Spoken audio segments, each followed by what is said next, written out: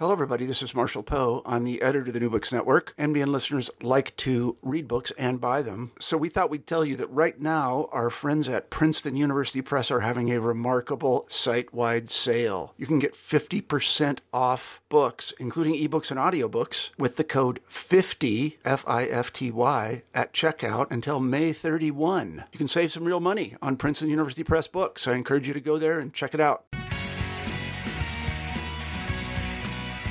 Welcome back to New Books in Political Science. I'm Susan Liebel at St. Joseph's University, and today I welcome Jeffrey Wasserstrom, the Chancellor's Professor of History at the University of California, Irvine, to discuss his extremely timely book, Vigil, Hong Kong on the Brink, published by Columbia Global Reports in 2020. Jeff Wasserstrom has not only published acclaimed books on modern China, but translated that research to the wider public in outlets like the Times Literary Supplement, the Wall Street Journal, New York Times, and on NPR. He's testified before a Congressional Executive Commission and conducted a U.S. State Department briefing on contemporary Chinese politics.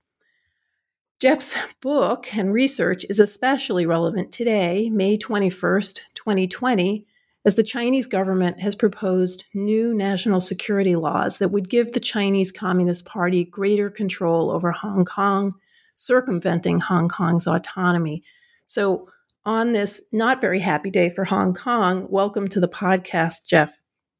Thanks for having me on. So your book's title invokes the annual public commemoration or I don't know what to call it, of the Tiananmen Square protests each July the 4th in Hong Kong. And I'd wonder if we could start there. What made you so interested in Hong Kong and in this vigil that you came to write this book? So it's interesting. You misspoke and said July 4th rather than June 4th. But I think it's a very interesting thing because the June 4th vigil is in some ways linked to calls for dramatic change in Hong Kong, even that at their most radical could eventually, though not yet, be framed in a call for independence. But the June 4th vigil has been held since 1989 to commemorate the massacre that took place late on the night of June 3rd and early on the morning of June 4th in 1989. That crushed a protest wave that was spread across the People's Republic of China, but centered at Tiananmen Square. And those protests in 1989 were ones that people in Hong Kong watched very, very closely, because Hong Kong at the time was a British colony, but there were plans for it to become part of the People's Republic of China in 1997, on July 1st, 1997. So people in Hong Kong turned out in 1989 in solidarity protests with the protesters in the PRC who were fighting to make the Chinese Communist Party liberalized to some extent, to become more responsive to the popular will. And when those protests, nonviolent protests across the mainland, were crushed with state violence, this, of course, was a terrifying signal to people in Hong Kong, knowing that they would become part of this country in 1997, terrifying also to people in Macau, which was then a Portuguese colony nearby, and was scheduled to become part of the People's Republic of China in 1999. So since 1989, on the mainland, you have not been able to commemorate the massacre, but you have had events to commemorate it in both Macau and in Hong Kong. So last year, when I started work on a book that was titled Hong Kong on the Brink, I hadn't yet given it the title Vigil. I knew that one thing I wanted to do was be in Hong Kong for that candlelight vigil held in Victoria Park every year. I thought it was important to go over there. I'd never been there for that event, even though that event has been a crucial one within the democracy movement in Hong Kong for many years, even though I have studied the Tiananmen protests my whole career.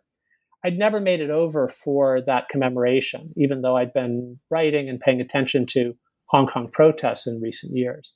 So I really wanted to be there. And one reason I wanted to be there was I thought there might not be that many more years when that kind of event could take place.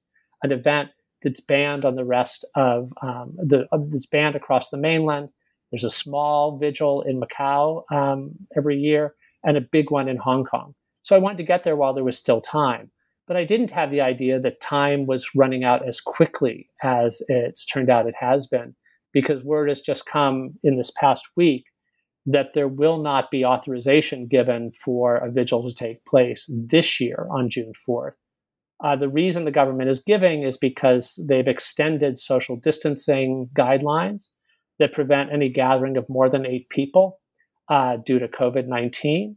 They've extended that through June 4th. It seems a very ham-handed kind of move. They didn't say through the middle of June. They said just enough time, really, so that this vigil could be blocked.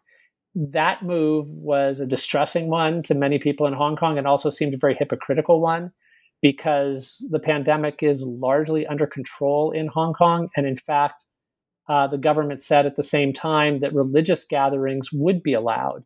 They'd have to be only half their normal size, but they could take place inside. So you have this sense where on June 4th, it would be considered acceptable for 100 people to gather for a religious ceremony inside, rather than people gathering outside to carry out this political ritual. So that's part of what's behind the focus on the vigil in the book. But I also, when we came up with the title Vigil for the book, we were thinking not just of the actual vigil, the candlelight vigil, but the idea of a vigil being keeping watch on a dying patient or a patient you fear will die. And Hong Kong as a city has been a city that many of the things that people value about it have seemed threatened, have seemed in danger of dying, or have seemed to have already died and now be at the point of being mourned.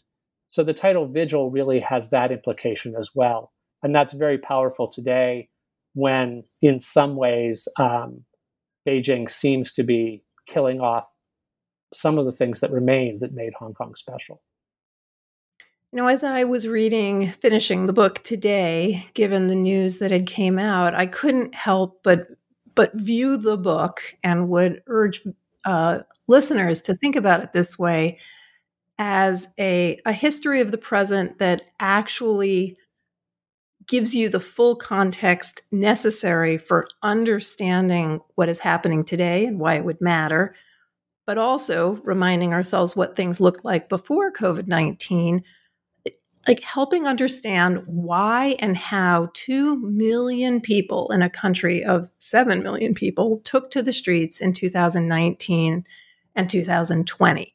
And I really want to get to the politics of today, Thursday, but before we do that, can we go back a little bit and talk about why Beijing is so threatened by Hong Kong, and why something like political protest provokes the PRC?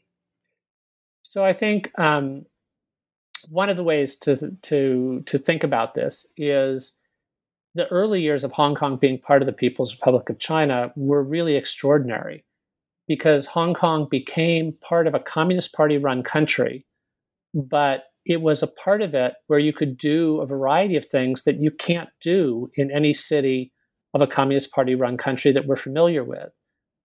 In Hong Kong, in 1997, the terms of the handover was something called One Country, Two Systems, an idea that Hong Kong would become part of this country, but would have a high degree of autonomy and would be able to maintain its distinctive way of life for the first 50 years that it was part of the PRC. And part of that distinctive way of life was having newspapers that could make fun of Beijing.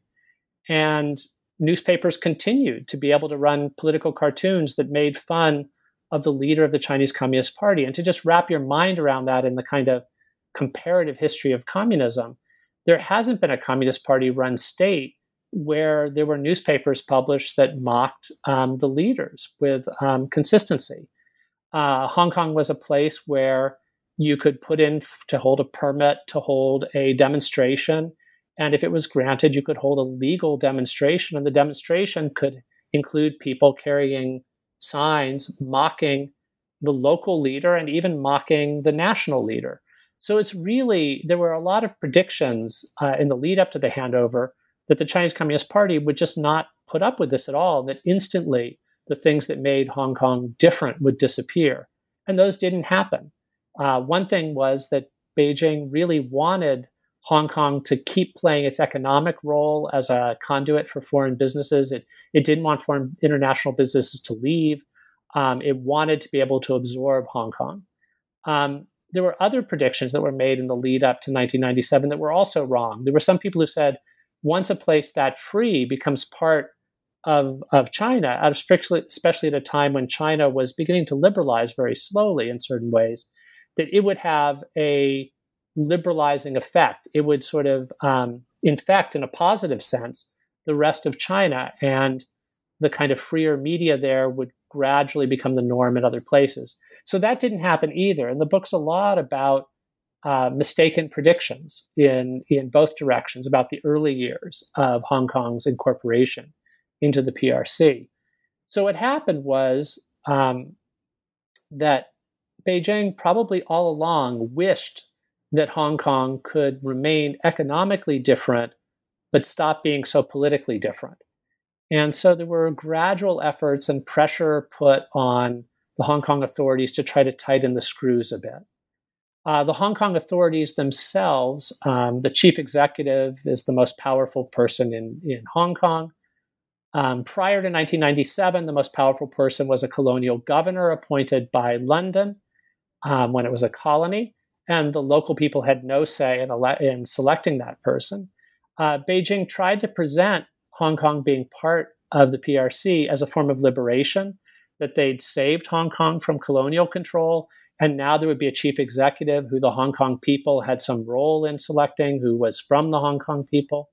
But they didn't allow for an open election or anything even close. Less than 2,000 local people in Hong Kong choose the chief executive. So it really is a new form of selection. It's chosen, the person's chosen as somebody who Beijing can work with. In the past, it's usually been a member of the Hong Kong economic elite from the tycoon group. And those are people who also kind of shared with Beijing the view that Hong Kong's economic differences were important, the political ones less so. So there's always been a tension, and there's been a tension that what does that two systems part of the one country, two systems mean? Does it just mean a different economic system, or is it the whole bundle of things that makes Hong Kong different? A different rule of law, more independent courts, freer press, some of these things that were already there under colonial rule, and some things that people hoped in Hong Kong, that things that they'd not had under colonial rule, but they hoped they would have, such as a direct say in the most powerful person governing there. So the protests that there have been in Hong Kong, and there have been a lot of them from 2003 especially up to last year, have usually been about one of two things: either pushback, when the local authorities, backed by Beijing, have tried to tighten the screws on Hong Kong and take away something that Hong Kong people already had, or very occasionally more proactive, trying to get something that people in Hong Kong haven't had, perhaps have never had, like direct elections for the chief executive. So you can map out the different protests of the past as either being, in the language of Charles Tilly and others have used for social movements, either reactive protests, trying to push back against taking away something that people value, or proactive protests, trying to gain new kinds of rights and freedoms. One of the biggest protests, or the first really big important protest in 2003, was to push back against local authorities trying to institute a national security law, an anti-sedition law, that had a lot in common with the Patriot Act that had gone through in the United States in 2001 after 9/11. But people in Hong Kong saw this as the beginning to take Hong Kong down a slippery slope toward being tightly controlled by Beijing. So hundreds of thousands of people took to the streets to demand that this be tabled. And the government, the local authorities blinked, and they pulled back from bringing in that anti-sedition law. So that was something that emboldened protesters in Hong Kong and really reinforced their sense that there was something meaningful to the two systems, part of one country, two systems. So that national security law is the very thing that has been periodically talked about as being renewed by the authorities in Hong Kong. And then there's often been back and forth preventing it from happening. And that's what just today, Beijing has said they're tired of waiting for the local authorities to handle it, even local authorities trying to do their bidding, and they're going to do it themselves. And that's why this day is a momentous one in Hong Kong history. I want to get to the day. I just want to push in one thing, which is that one of the things I appreciated so much about this book is the lack of simplicity of the English regime and the rule of law versus communism. So instead of it being black and white, I think that the narrative gives us a much more nuanced understanding of what was both positive and negative about British rule in Hong Kong, such that the turnover wasn't moving from a completely autonomous, empowered democracy to a dark communist regime. And I think that readers will appreciate that nuance throughout the narrative. They can hear some of it here, but it's even more noticeable in the book. So let's talk about today and what happened today. For some viewers of China, this was unexpected. This was more aggressive. There were some people who thought that the PRC would just run the clock out. 2047 isn't that far away. The virus has given them lots of excuses to tamp down protest. Did you see what happened today as particularly aggressive suppression? Is it something that you were expecting? How do you put this in perspective?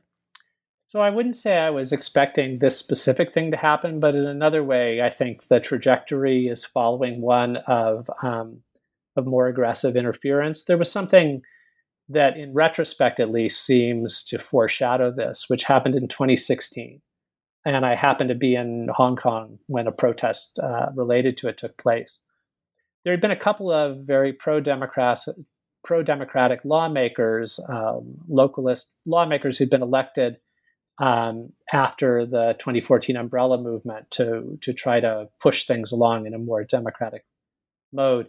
And they had made fun of the oath of office they were taking. They had used taking the oath to become part of the Legislative Council as a time to lash out at the Chinese Communist Party rule, and they'd been disqualified from office because of that.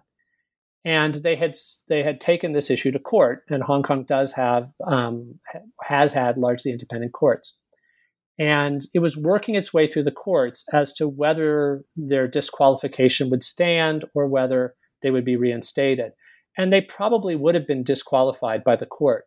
But Beijing became impatient at waiting for this to play out.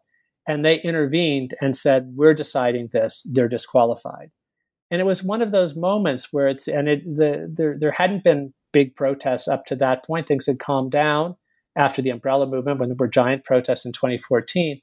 But this move by Beijing to interfere triggered renewed protests in Hong Kong.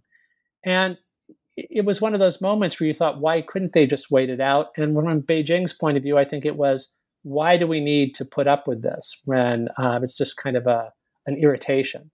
So we've seen things like this before when the Chinese Communist Party, especially under Xi Jinping, though it started before him, is just eager to bring different parts of the country under tighter control. And we've seen in places like Xinjiang a very, very brutal form of control, even more brutal than what was going on there beforehand. And in the more lightly controlled parts of the country, particularly Hong Kong, but also Macau, there's been a tightening of the screws.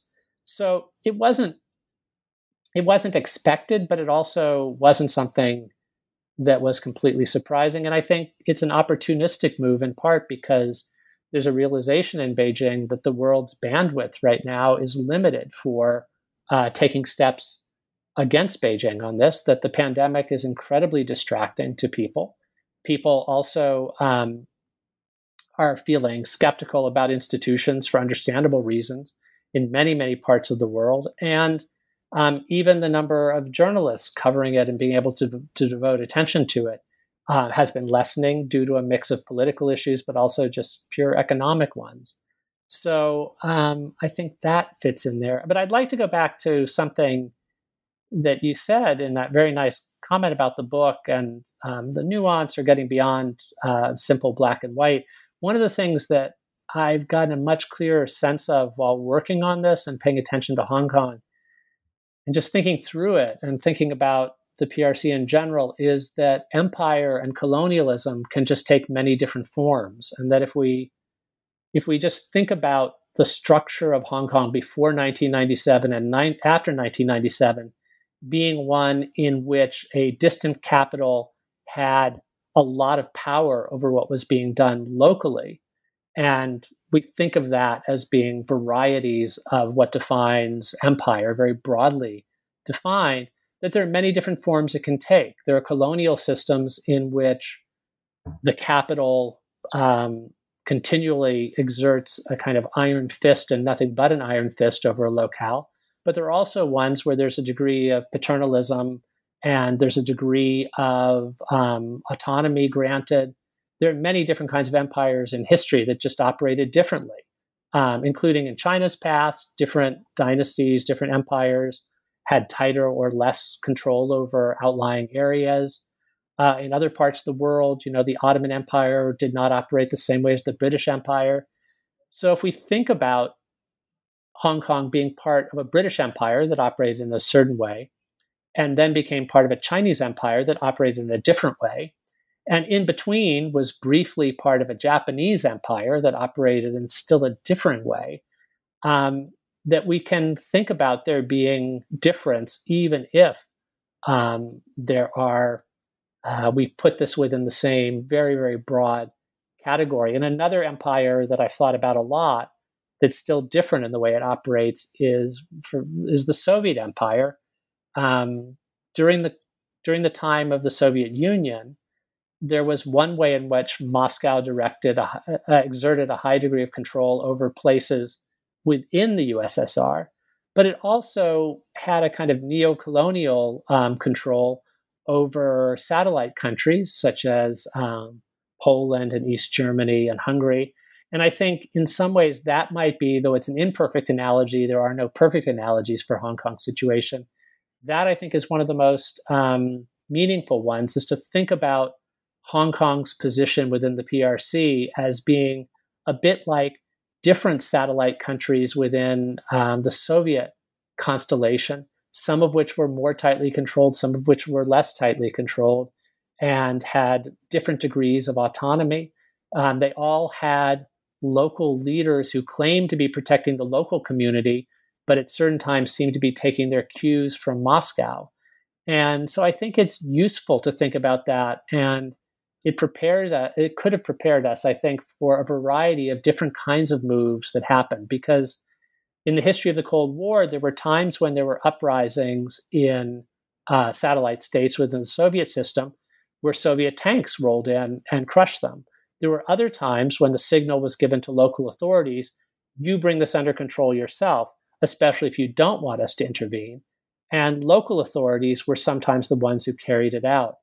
I'm thinking about one analogy for recent moves in Hong Kong when the local authorities were taking control to what happened in Poland in the early 1980s after very large solidarity protests, the first waves of them, when the Polish authorities instituted martial law and put a lot of the leaders of solidarity in jail, carried out a crackdown, but it wasn't a crackdown with Soviet tanks in the streets. It was the Polish authorities doing things. And I think we sometimes get led astray if we think of there was too much talk at times in the press and among particularly kind of columnists to talk about, will there be tanks in the streets the way there were at the end of Tiananmen if protests in Hong Kong continue?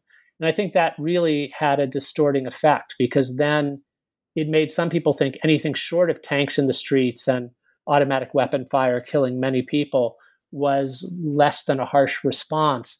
And so it actually was a very harsh response, but a different kind of one, a subtler one in some ways, didn't raise the alarms the way it probably should have. Let me ask you two probably related questions. One has to do with the press and civil liberties. When people think about China, they often have to wade through the complexity of a country that, on the one hand, embraces the free market, on the other hand, has very particular sensitivity about certain forms of liberties, particularly assembly, freedom of speech, and freedom of the press. You're talking about the press in two different ways. You're talking about the Hong Kong press, or three different ways: the Chinese press, and also the American and European and other international presses, in terms of reporting this story. And I was wondering if you could just unpack a little bit the extent to which it is in the interest of Beijing and the PRC to not have this reported, and to what extent it is now in anyone's interest to push for freedom in Hong Kong. In other words, in whose interest is this now to either report or to for any particular nation to see this as in their national interest to support the people of Hong Kong's expression of civil liberties? Yeah, you've unpacked it really well. I do think the press is a fascinating angle on this, because there is still a degree of freedom of the press in Hong Kong, even though it's been threatened in many ways. You can still have Hong Kong journalists interviewing people when they're arrested, if they're then awaiting trial, and people don't become publicly voiceless as quickly as they do often when they're repressed on the mainland. All of this, again, there needs to be nuance. There are quite daring journalists on the mainland with less and less freedom to do this that have pushed very hard to keep a kind of muckraking role where they can in reporting about things on the mainland, and they're more and more constrained, but they still struggle to get their voices out. Maria Repnikova writes very powerfully about this and about the need to keep that in mind.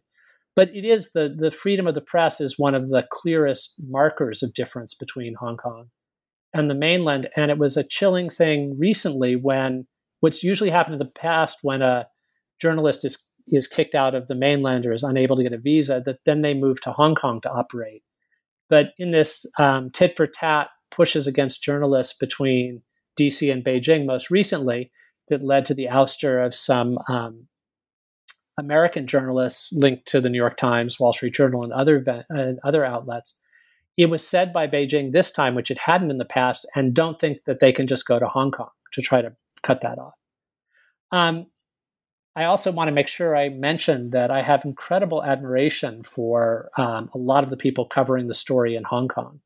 They're very brave journalists who are out on the streets, facing physical dangers in reporting the story, being tear gassed, being pepper sprayed, and especially those who are Hong Kongers are taking risks about their long-term ability to stay in the country. And even though I'm delighted to have a chance to talk so much about my book, I do want to give a shout out to a book that's coming out that's a collection of essays by Hong Konger journalists and one mainland journalist writing under anonymity. Holmes Chan edited it, and it's called Aftershock, Essays from Hong Kong, or something like that. So keep an eye for it. It's coming out at the end of May, and it's personal essays by people who've been covering the story very valiantly.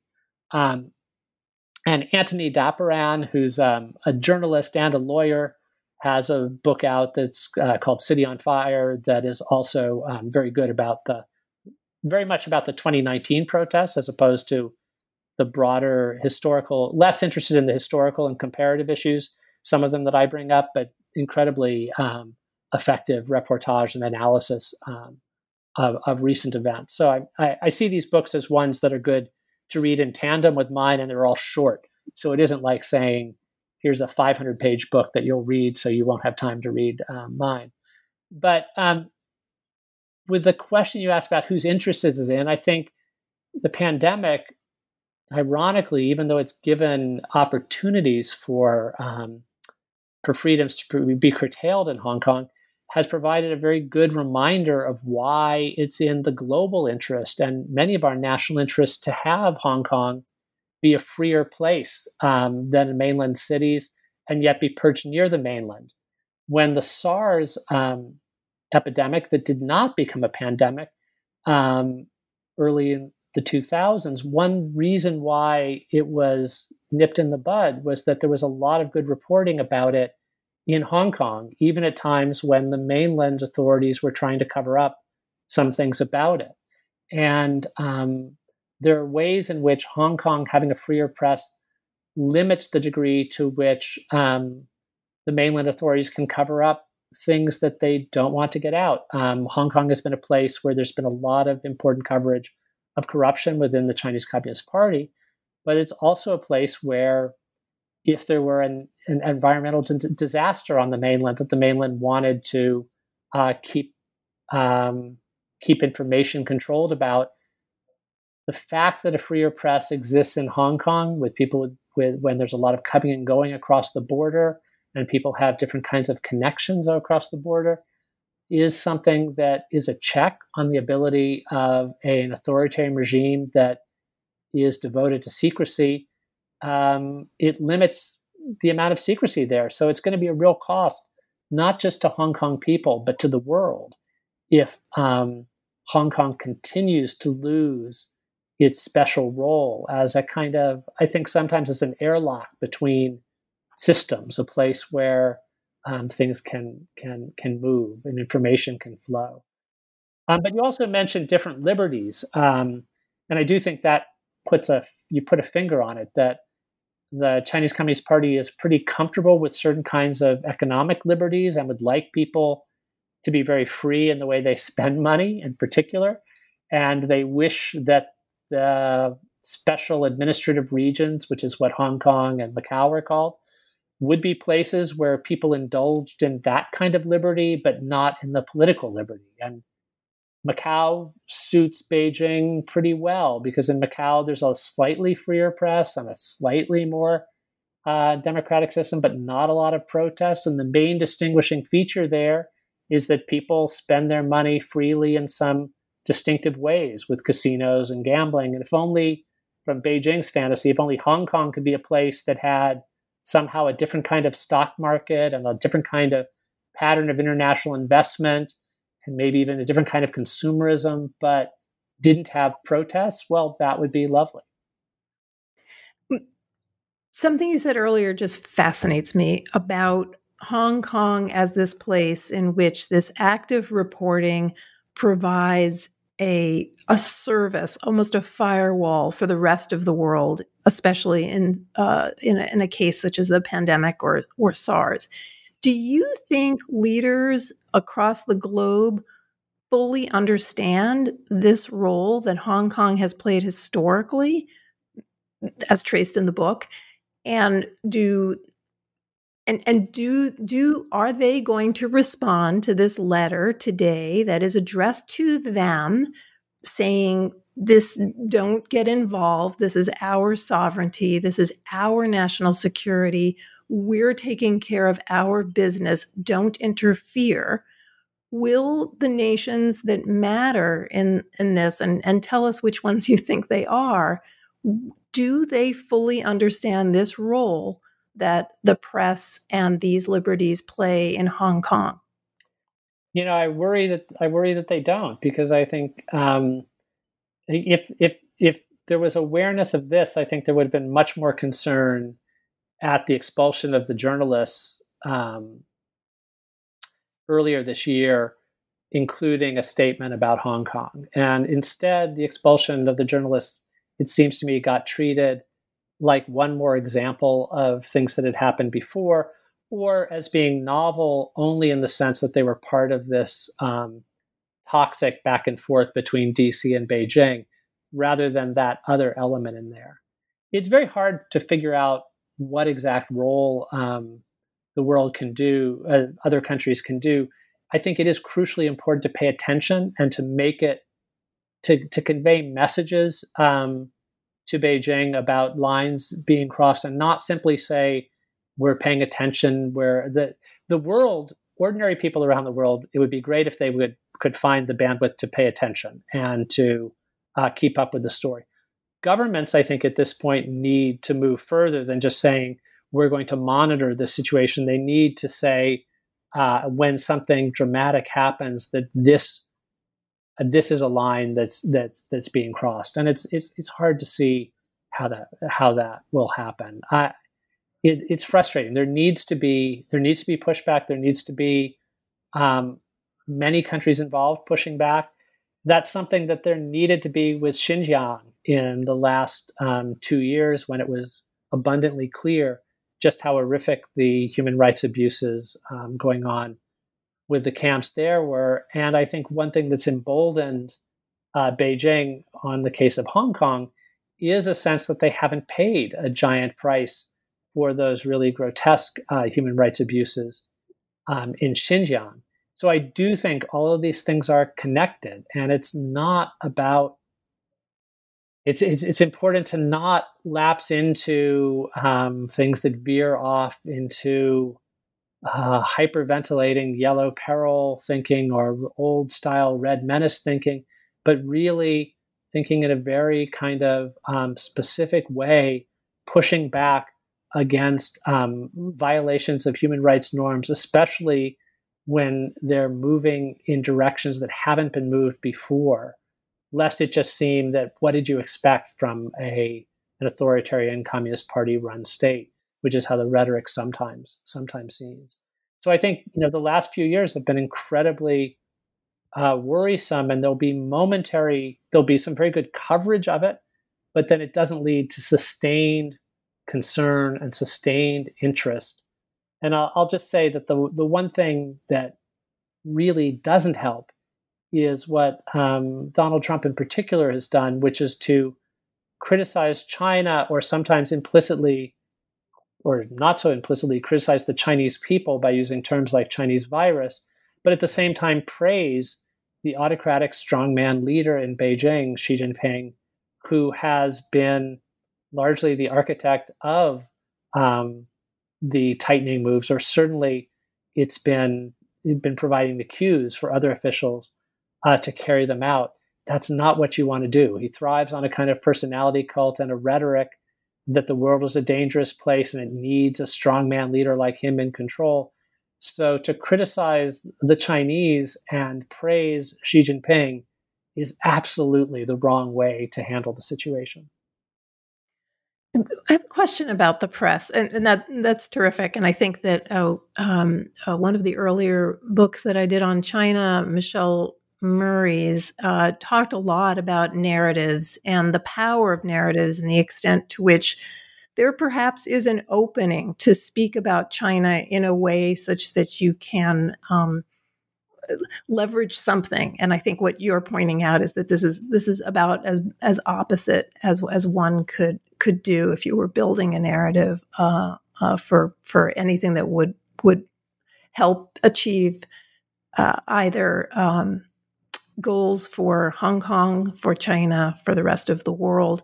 But you've mentioned a few times the press and about bandwidth and the public. And so two questions. One, I think the bandwidth of the public is really strained right now, in part because we're in the middle of a sort of a global trauma, and some people have not responded to trauma by opening up challenging news outlets and participating in their freedom of the press and freedom of speech. I'm not sure what would bring them to do that. And so one question would be, to what extent is the press in the United States and elsewhere able to do this at this point? And do you see do you see the possibility of change on that? Or is this the story that is the only story that can be reported right now? And second, is there any nation that you look at and see the leader crafting narrative that you see as more positive and having more potential to, in fact, improve the situation, to either put pressure on the PRC and Beijing, or empowering the citizens of Hong Kong? Wow, that's a really tall order. So I think it is a tough time for the press. I would try to say that if there's a source of optimism I have, it's that some of the press on the left in the United States, which for a long time I think paid too little attention to Hong Kong struggles and too little attention to Xinjiang, and somehow had trouble figuring out how to deal with China in general. There have been some really encouraging signs. The Nation has had wonderful coverage of Hong Kong Agreed. in the recent past, and they've added Wilfred Chan as a kind of ongoing contributing writer who does that. They have editors who are concerned about Dissent magazine, which I'm on the editorial board, and they added me to the editorial board in part with an idea of trying to get more coverage of China in there. So I do think that is, trying to find some sort of optimism. There's some thinking there. And related to that, I'd say the biggest thing for narratives, one of the things is to one of the worrisome parts of the narrative coming out of Beijing has been an idea of owning the idea of Chineseness and trying to, we saw this with the Olympic opening ceremonies and others, to kind of say that the Chinese Communist Party represents all of Chinese tradition. It represents the revolutionary tradition, but it also represents the kind of classical traditions by invoking Confucius and starting Confucius Institutes. And I think one of the things we can try to do, and that some people in the press certainly do, is tell stories about Taiwan, which has links to the Chinese tradition, but is representing very different features of it.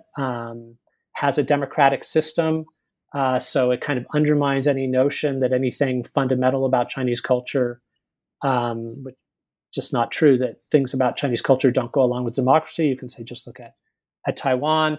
I think Hong Kong too, the kind of creativity of the protest, the cosmopolitanism of the protest, these are things that can be played up as a way of representing a kind of alternative definition of Chineseness. And protesters in Hong Kong have sometimes said, don't think of us as Chinese. And I think this is something that's hard for Westerners to understand. I mean, there are Hong Kongers. One of the beautiful things about Hong Kong identity is you can be a Hong Konger even if you're not of Chinese ancestry.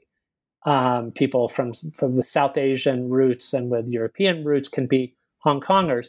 But what even Hong Kongers of Chinese descent mean by that is we don't accept the definition of Chineseness that's coming out of Beijing. And I think as a kind of educating ourselves function of this, I think one of the, again, imperfect analogies to bring up is it's quite easy to be somebody of Jewish descent in America and say you're anti-Zionist and you don't believe in the politics of the state of Israel, and yet you're connected to Jewish tradition in one way or another, or you're certainly not ashamed of being Jewish. There needs to be some way to open that space relating to China, because in a sense, early in the history of Israel, Israel wanted to be the representative of global Judaism, and there were Jews who just rejected that and tried to carve out a different definition of that. And that's part of what I see going on in places like Taiwan and in Hong Kong. And there's the potential for members of the Chinese diaspora all over the world to think about things in those terms, as some of them are, and think about what it could mean to tell a story about Chinese identity that has a place for it for people that are rejecting Beijing's and Xi Jinping, the Chinese Communist Party's attempt to monopolize that identity category. So I think that's something that's very important. I think it's hamstrung when critics of Beijing fall into the trap of using racialized language, because that actually plays into the hands of Beijing. But I think there's a lot of roles that narrative can play. And I'd say one other thing I want to give a shout out for is there's a group called Chinese Storytellers, which are journalists and freelance writers of Chinese descent who disagree about many things, but are trying to amplify each other's voices and to try to break the idea of any kind of uniformity among voices of people of Chinese descent, and just get more varied voices of Chinese descent out into the discourse about China and about the world in general. Jeff, what are you working on now? So I'm working on a book right now about 1900, the Boxer Uprising, and it's a long in the works project that I put on hold while I became obsessed with Hong Kong. But it's been a very interesting one to go back to right now, because 1900 was a time of intense nationalism and anti-foreignism in China, and also yellow peril fears in the West. It was also a time when there was a global news story that seemed to captivate everybody's attention, the 55-day siege of Beijing, when the anti-Christian Boxers, backed by the Qing dynasty, threatened the lives of foreigners, as well as Chinese Christians. I'm fascinated by it. It was an early time of new media of communication. The telegraph then had a world-shaking, world-shrinking power like the internet has had recently. And people had this sense of following the same story around the world. And yet, as I think we see with the pandemic as well, the way they understood that story was continually being shaped and sometimes distorted by very local concerns. So somebody recently asked me to sum up the thesis of the book, if there is one. And I think there's kind of a two-part thesis. We've been global a lot longer than we often think we were. The world was very tightly connected in 1900 in ways that are sometimes not appreciated, though historians have been making this point from various ways in world history. But so we've been global for a long time, but also we've never been global, and we still aren't global now. That even when we're following seemingly the same story, it's refracted by local experiences, and that actually has real consequences. Some of the countries that have handled the pandemic best have been ones that were near SARS and immediately started thinking of the need to take it seriously because of SARS, whereas ones for whom more distant plagues were more common reference points maybe thought of it as a more distant kind of threat. And just the way in which it's understood in different places is through different analogies. I keep coming back to analogies in my work on the present, but I think it's very important in the work on the past as well, that people talk about it. They use history. History doesn't provide perfect analogies, but the imperfect ones shape the way we make sense of the present. That was true in 1900 when different analogies were brought up for the Boxers. In America, there were some people who thought they were like the Ghost Dance insurgents. In England, there were some who thought they were like the 1857 activists in India. Now we had some people in China during the early stages of the pandemic wondering if this would be China's Chernobyl. In the US, we had some people talking about it being like 9/11. I think the tension between the world being tightly interconnected, but our understandings of it being refracted by local points of reference is a very important and still sometimes underappreciated feature of living in modern times. Well, that's an incredibly eloquent way for us to end. And I want to say on a personal note that I used Vigil in a class this spring, and it was a remarkably good book for students. So I want to say to listeners that I found the book to be helpful as a way to contextualize where our relationship is with China, why we are in the place that we are, and how the crossroads look, what the alternatives are. I think Jeff presents the most remarkably well-written, nuanced book, and it is so short. So this is a book that you can pick up and read no matter how your bandwidth has been affected by the virus. And I recommend that you get a copy of Vigil, Hong Kong on the Brink. It's published by Columbia Global Reports. It's available on bookshop.org, which I'm pushing and hoping that people will support their brick and mortar bookstores despite them being closed. And I'll give a shout out again to Labyrinth Books in New Jersey, who will mail books directly to you free of charge. It's also available, obviously, on Amazon and Barnes & Noble, as well as the publisher, Columbia Global Reports' website. Jeff, thanks so much for joining us. And it was just remarkable for the timing to be as it was, so that you could help explain this remarkable and sad contemporary moment for us. I'm so grateful to have this opportunity, and I love the questions, and I love the fact that I could come to St. Joseph's when there were still live visits possible, and do one of the very last live events I was able to do was out there and to some of the students you were teaching. So that was tremendously gratifying. So this is a perfect sequel to that. Well, thanks so much. And good luck with the book and with the next book. And we look forward to hearing about the next one on New Books Network.